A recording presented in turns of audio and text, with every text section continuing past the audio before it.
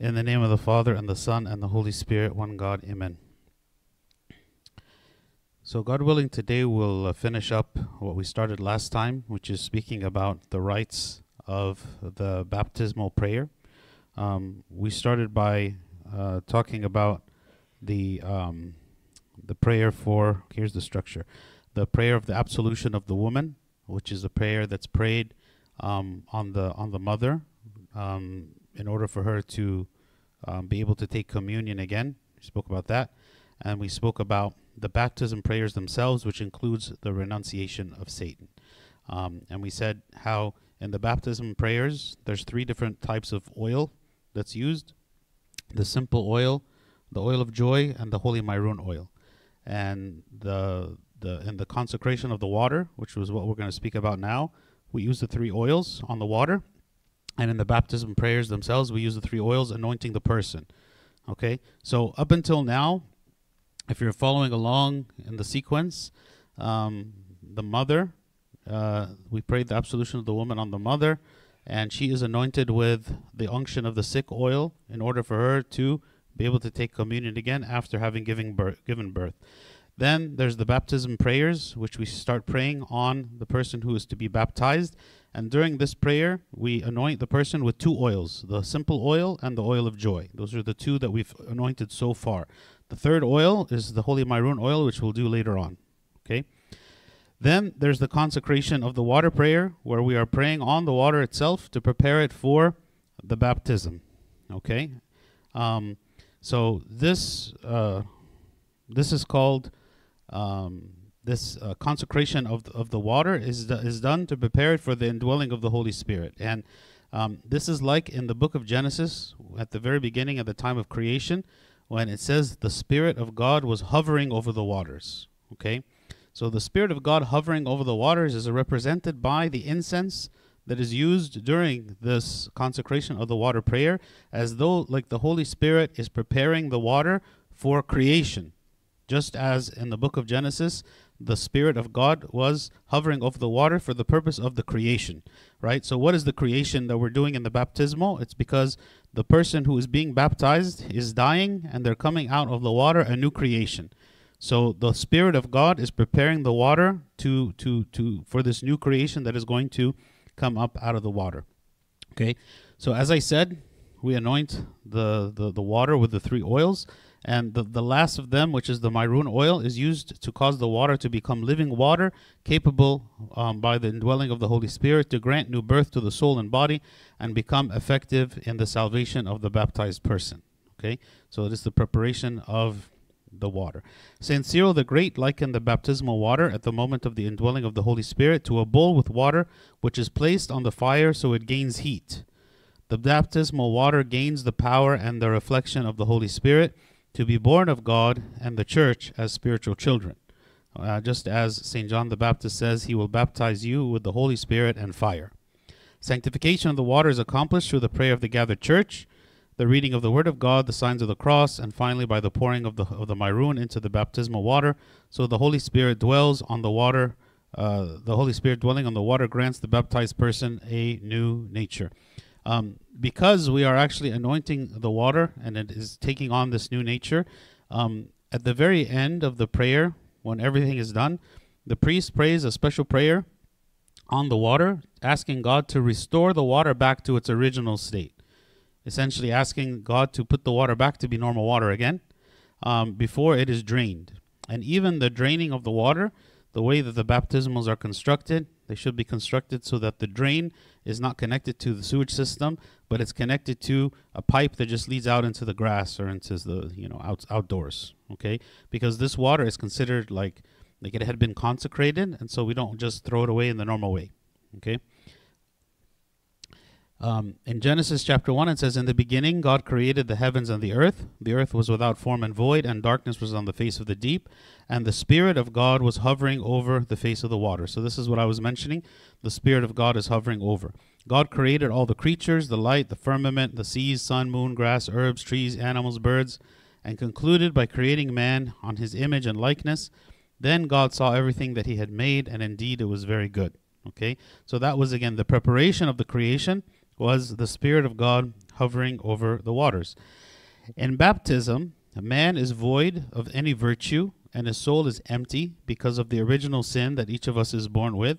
So the Spirit of God hovers over the baptismal font. Okay, so the Spirit of God, and again, it's symbolized by the incense that we use during these prayers of the consecration of the waters. The use of incense during this prayer represents the Holy Spirit that hovered over the waters in creation, which will now also create a new spiritual person in the person being baptized. The priest pours the simple oil into the water 3 times in the sign of the cross, saying in the name of the Father, Son, Holy Spirit. Then the priest says the following prayers inaudibly. There's several prayers that are said. This first inaudible prayer, the priest is actually asking God to make the priest himself worthy to be able to perform the prayer. Yes. No, the unction of the sick is different. The simple oil is essentially any oil that's been prayed on. So, like for instance, it could be the often what's used is the oil from the vigil of the apocalypse. Okay, so it's not which is just oil that's been prayed on. The oil of joy is a special oil that's prayed on by the bishops, by the synod, and so is the maroon oil. So the first stage oil, or like the lowest rank, if you want to say, of the oil, is we call it the simple oil, or the oil of catechumens is another name for it. The unction of the sick is a sacramental oil that we pray at the unction of the sick prayer, and that becomes specifically for the sick. We use that one for the anointing of the mother and the absolution of the woman, but we don't use it for anything else. For the anointing of the woman, because it's considered like a sickness, like she's recovering from after having given birth. So it's considered kind of like she was sick. Okay. Again, the 3 oils that are used in that ascending order, starting from the oil of the catechumens, or the simple oil, and then the oil of joy, and then the maroon. So it's kind of like you are consecrating something, gradually increasing the consecration until it reaches like the maximum consecration, which is the maroon oil. Okay. So again, those 3 oils are used both in consecrating the water and in anointing the person. So there's readings that are read from the Pauline Epistle and the Catholic Epistle and the Acts. So it's kind of like a mini liturgy. That's why we call it the liturgy of the baptism. Okay, and then we read the Gospel, the Psalm, and then we say 7 litanies. And then there's other additional silent prayers that are prayed. Okay. At the end of this prayer, the sanctification of the water, the priest then puts in the maroon oil after having already put in the other 2 oils. Okay, it is at this point then when already we said the person who's being baptized has already been anointed with 2 of the oils, right? The simple oil and the oil of joy, and now the water has been prepared, been anointed with the 3 oils. Okay, it's at this point that the baptism actually takes place. So everything up until now, maybe has taken like 45 minutes or so to prepare the person and to prepare the water. And then the baptism itself takes just like, a few seconds, very fast. Okay. After the person is baptized, we chant Psalm 150, and that is the end of the baptism itself. Okay. So now at this point, the person has been baptized. The next step is the confirmation or the chrismation. Okay. So after the baptism, the priest anoints the person with the maroon. So remember, I said that the person gets anointed with the 3 oils, and so far there's only been anointed with the first 2. So the next step, which is the confirmation, is when the person is anointed with the maroon oil, and the word maroon is a Greek word that means oil or ointment. Okay. So the person being baptized, this differs depending on if this is an adult or a child. Okay, if the person is a child who's being baptized, then we anoint the entire body of the child 36 times in different parts of the body to represent the full consecration of the whole body and all of the senses. Okay, so the baptized is anointed with the maroon in 36 areas. First, the priest anoints the crown of the head, the 2 nostrils, the mouth, the right ear, the right eye, the left ear. So these are 8 different anointings. So each one is like a small cross. So the priest makes a cross with the maroon oil on the body of the baby. Okay.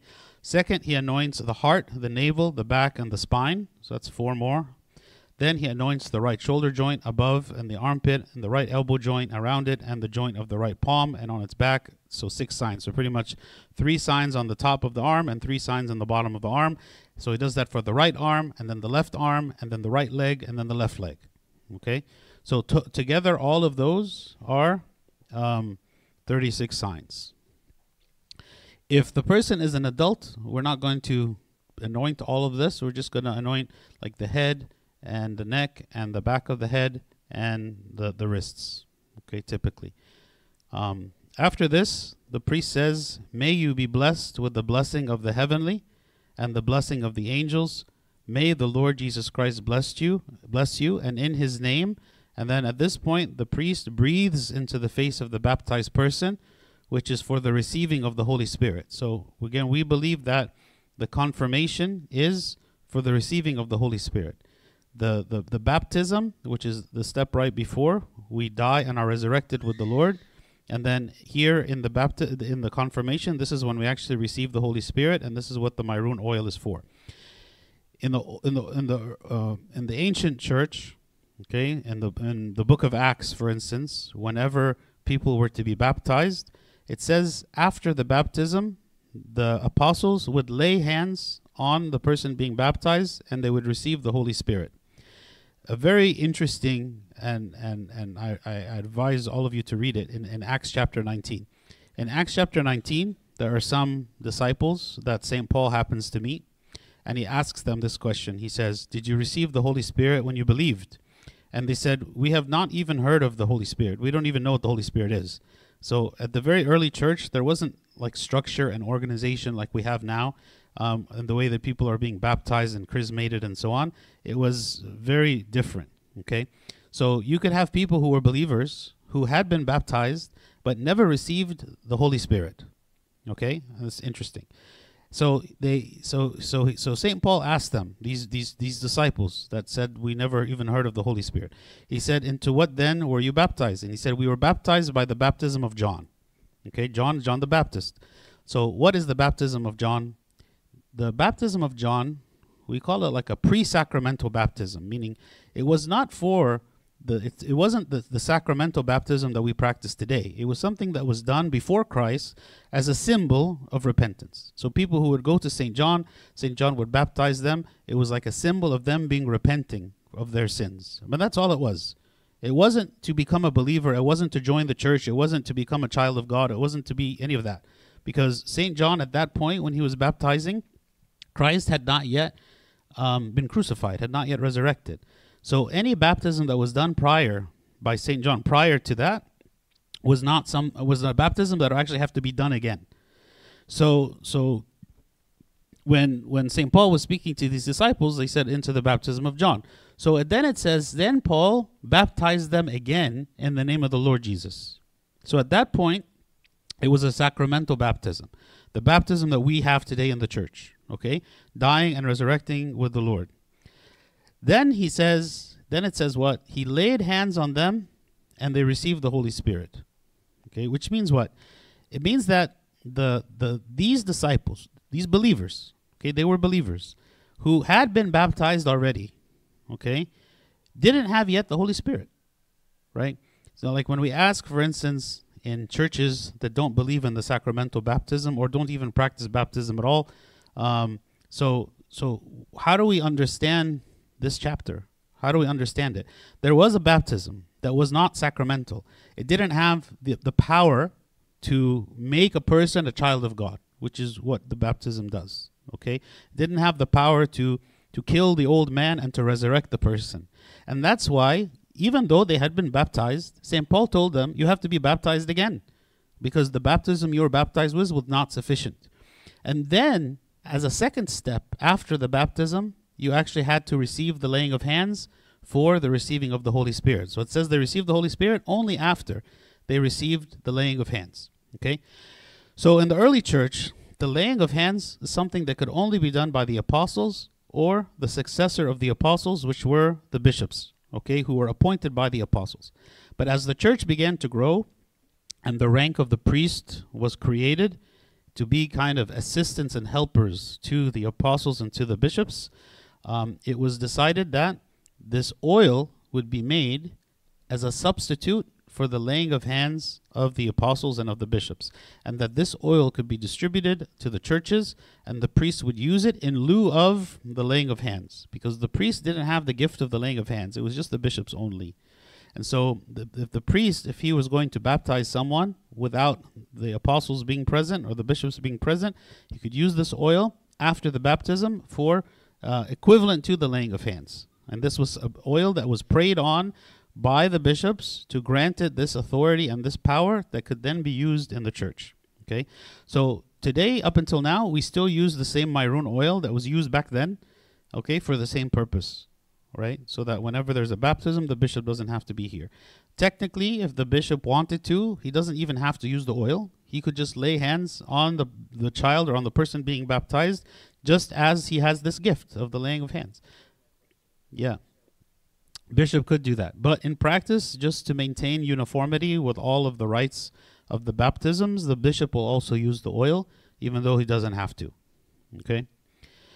So, at this point, after having anointed the person with the oil, right, the priest breathes into the face of the person being baptized and says, "Receive the Holy Spirit and be a purified vessel through Jesus Christ our Lord, to whom is the glory with his good Father and the Holy Spirit, now at all times, unto the age of all ages. Amen." And it's at this point that the Holy Spirit comes upon this person. Okay. At this point, the person who, the person after having been baptized, okay, if it's an adult, the person, of course, they come up out of the water and they dress immediately, wearing white clothing. The white represents that they have now been purified through the baptism and through the baptismal prayers, and they're like completely new. That's why we wear white after we're baptized. If it's a child, right, they don't wear clothes immediately. At this point, they're still not wearing any clothes until after they're anointed with the 36 anointings, and then at that point they put on the white clothing, which represents a new life and purity. Okay, there is a rite of there being crowns, like crowns that are placed on the head of the baptized person. This is something that we don't practice anymore. Okay, so we used to practice it, something that the church used to do, but since the 17th century it hasn't been practiced. The prayers on the crowns are still actually in the rite, and so you'll see them. Like if you look at Coptic Reader and you look at the rites of the Holy Maroon, you'll see in there it's speaking about crowns. So we'll pray the prayer, but we don't actually have crowns that are used, as this was no longer done since the 17th century. Then we have a ribbon, a red ribbon. Okay, so this red ribbon is tied around the person who has been baptized, and it's called a girdle or a belt. So just as like you have like a soldier who ties a girdle around his waist like before going into battle, it's like a sign of like preparation. Like a person who is now a soldier of Christ, a person who is now in a war fighting against Satan.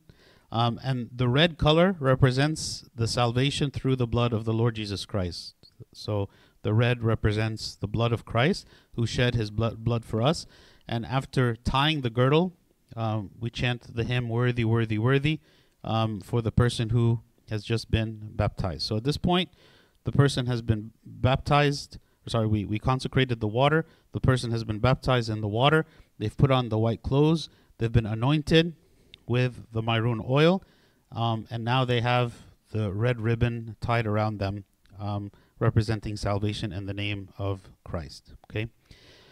After the red ribbon is tied, now we have what's called the commandment. The commandment is something that is said either to the parents, if it's a child being baptized, or to the person being baptized themselves, if they're an adult. Okay, so if the person being baptized is a child, then the parents are considered the godparents. Okay, or we call them the sponsors, right? If a person who's being baptized doesn't have parents that are Orthodox, then you can have any other Orthodox person to be the godparent or the sponsor of that child. Essentially, they're taking responsibility for the raising of that child in the Orthodox faith, for bringing them to the church, for teaching them about Orthodoxy, and so on. Okay, but so the commandment in that case is said to them, said to the guardians, said to the godparents. If the person is an adult, then the commandment is said specifically to the person, because they don't have a godparent. They don't have a person who is taking responsibility for them, because they're of age they can take responsibility for themselves. And so this commandment is you know, it's not very long, but it talks about, you know, the responsibilities of living a pure and upright life, the responsibility of the fasting of the church and coming and attending the church and attending liturgies and taking communion and the sacraments and all these things that a person is promising to do on the day of their baptism. At that point, after the commandment is said, essentially the ceremony is completed in the morning. This is all done in the morning before the liturgy. And this is when the priest prays the prayer of the dismissal of the water, which is asking God to turn the water back from this holy water that was used in baptism, ask him to return it back to regular water again. And actually there are some people that like to take some of the water at that point as like a blessing for them. But typically that's not done. At that point the water is drained into the plants, as I said, not into the sewage system. Okay. So at this point, and this is still all in the morning before the liturgy, and the person who has been baptized is wearing white and has the red ribbon. Then they attend the liturgy as normal, okay? And at the end, when it's time for communion, okay, the person being baptized will be the first one to take communion, okay? So if they're like a man, the first of the men to take communion. If it's a woman, the first of the women to take communion, both of the body and the blood. And then after the liturgy is completely done, then the person will come and stand in the front, and the priest will pray a final prayer on them, on the person who was baptized, and they will remove the red ribbon from them, the red ribbon that they've had on for the entire liturgy. And then again, that same hymn that was chanted earlier, "Worthy, worthy, worthy," which is axios, for that person who's been baptized is chanted, and then the ceremony is done. So that's the rite of the baptism, and that we have kind of very briefly. Does anyone have any questions or comments about it? Yes.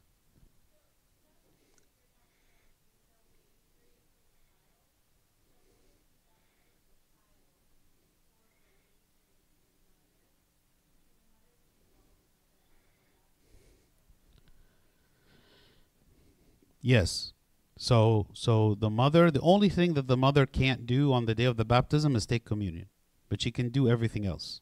So if she chooses to baptize the child before that waiting period, which is perfectly fine to do, and actually, I mean, my personal opinion is, since baptism is something necessary for salvation, and of course you don't know what can happen, so it's better to baptize as soon as possible. You don't have to wait to baptize. The 40 days and the 80 days is related to the mother. It's not related to the baby. Okay? Yes, a lot of people think that it's related to the baby. It has nothing to do with the baby. It has to do with when the mother can take communion. So typically, most of the time, the parents wait so that the mother comes to the church and takes communion at the same time as the baby on the first day, because the baby also is not taking communion until they're baptized. So this way the mother and the baby, they take communion together the first time. Okay, that's typically what most people do. But the 40 days and the 80 days has nothing to do with the mother, or sorry, has nothing to do with the baby. So if you wanted to baptize the baby the first week, that the baby's born, you can. Okay, but part of the reason maybe is that when the baby is still a newborn, they're still very young and small, and people don't want to necessarily to baptize them when they're like right at the very beginning. Also, people feel nervous to bring their kids to a place with a lot of people. So, I mean, there's a lot of reasons why parents might want to wait, But there's no reason other than because the mother also wants to take communion the same day to wait like the 40 or the 80 days. Yes.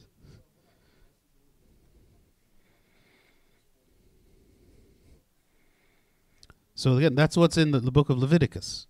The book of Leviticus has to do with how long so in the Old Testament it was related to cleanness, uncleanness. We're not talking about cleanness and uncleanness in the New Testament, but we just adopted the custom and the tradition of the times. Okay, so in the Old Testament, when they were speaking about the uncleanness of the mother, they said that if she gives birth to a male child, then she's unclean for 40 days. And if she gives birth to a female child, then she's unclean for 80 days.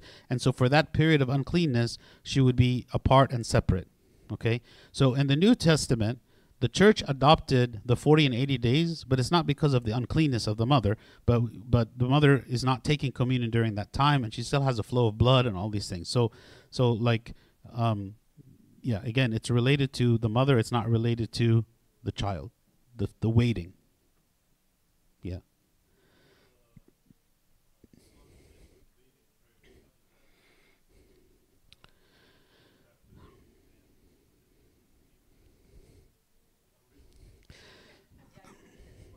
So the bathing prayer is actually, so sometimes the church takes something that's already a custom culturally and then spiritualizes it because the people are already practicing it.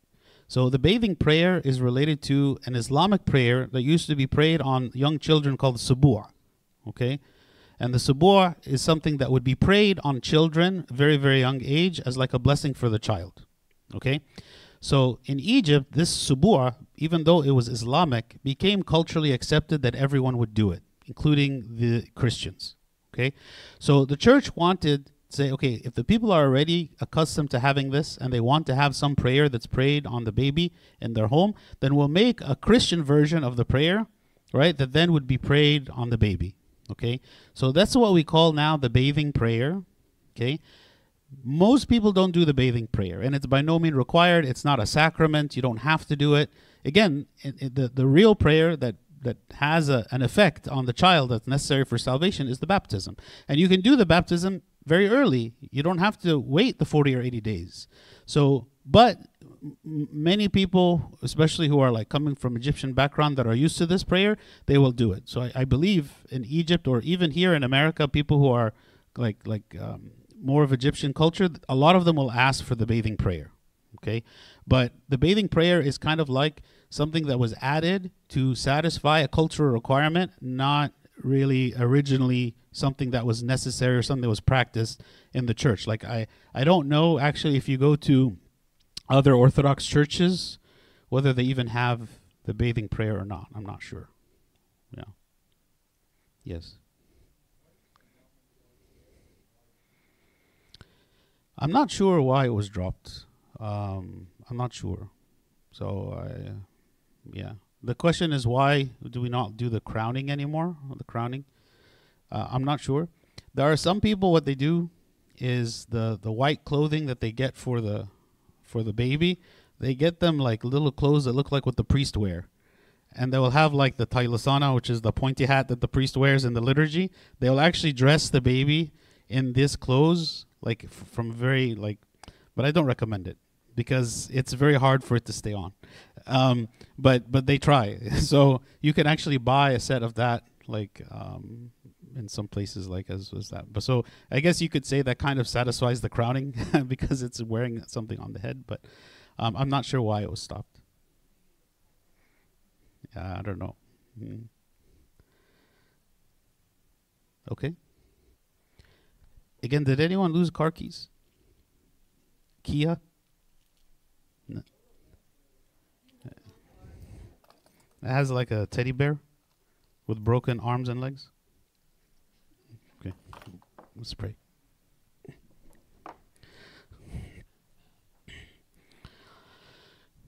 In the name of the Father, and the Son, and the Holy Spirit, one God, amen. We thank you, Lord, for this day and for the feast of the Theophany that we celebrated, reminding us, O Lord, of your baptism and how you provided baptism for our salvation. Help us, O God, always to renew our baptismal vows and to live a life of purity and righteousness. Through the prayers of St. Mary, Archangel Michael, St. Paul, St. Mark, and all your saints, hear us as we pray thankfully. Our Father who art in heaven, hallowed be thy name. Thy kingdom come, thy will be done, on earth as it is in heaven. Give us this day our daily bread, and forgive us our trespasses, as we forgive those who trespass against us. And lead us not to temptation, but deliver us from the evil one. For thine is the kingdom, power, and the glory forever and ever. Amen. The love of God the Father, the grace of the only begotten Son, our Lord God and Savior, Jesus Christ, communion and the gift of the Holy Spirit be with you all. Go in peace. The peace of the Lord be with you all. Amen.